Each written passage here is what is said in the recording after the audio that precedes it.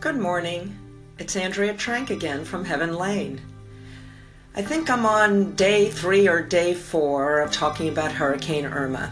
It's a big deal here in South Florida. Actually, it's becoming a big deal all over the East Coast of the United States. But the deal has been changing and changing. So thank goodness I have kept my primitive brain in check and gone with my more sophisticated brain. Let me explain. For years and years, I would go into panic mode anytime there was a big event going on. I would look at a hurricane as if looking at a tiger.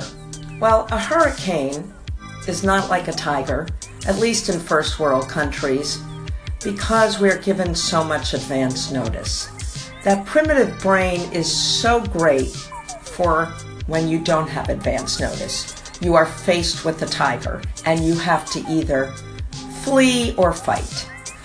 But the primitive brain can affect you negatively when you're trying to do preparations because it clouds your thinking.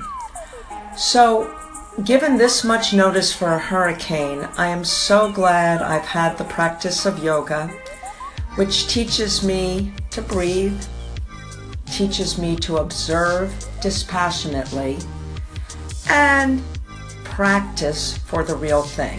So I've been practicing yoga and breathing to increase my vitality.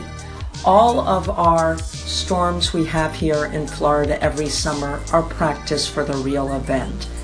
But get good at it by figuring out the preparations you need to do, keeping your house stocked with certain items, checking those items. You have to check your batteries yearly. They corrode down here in Florida.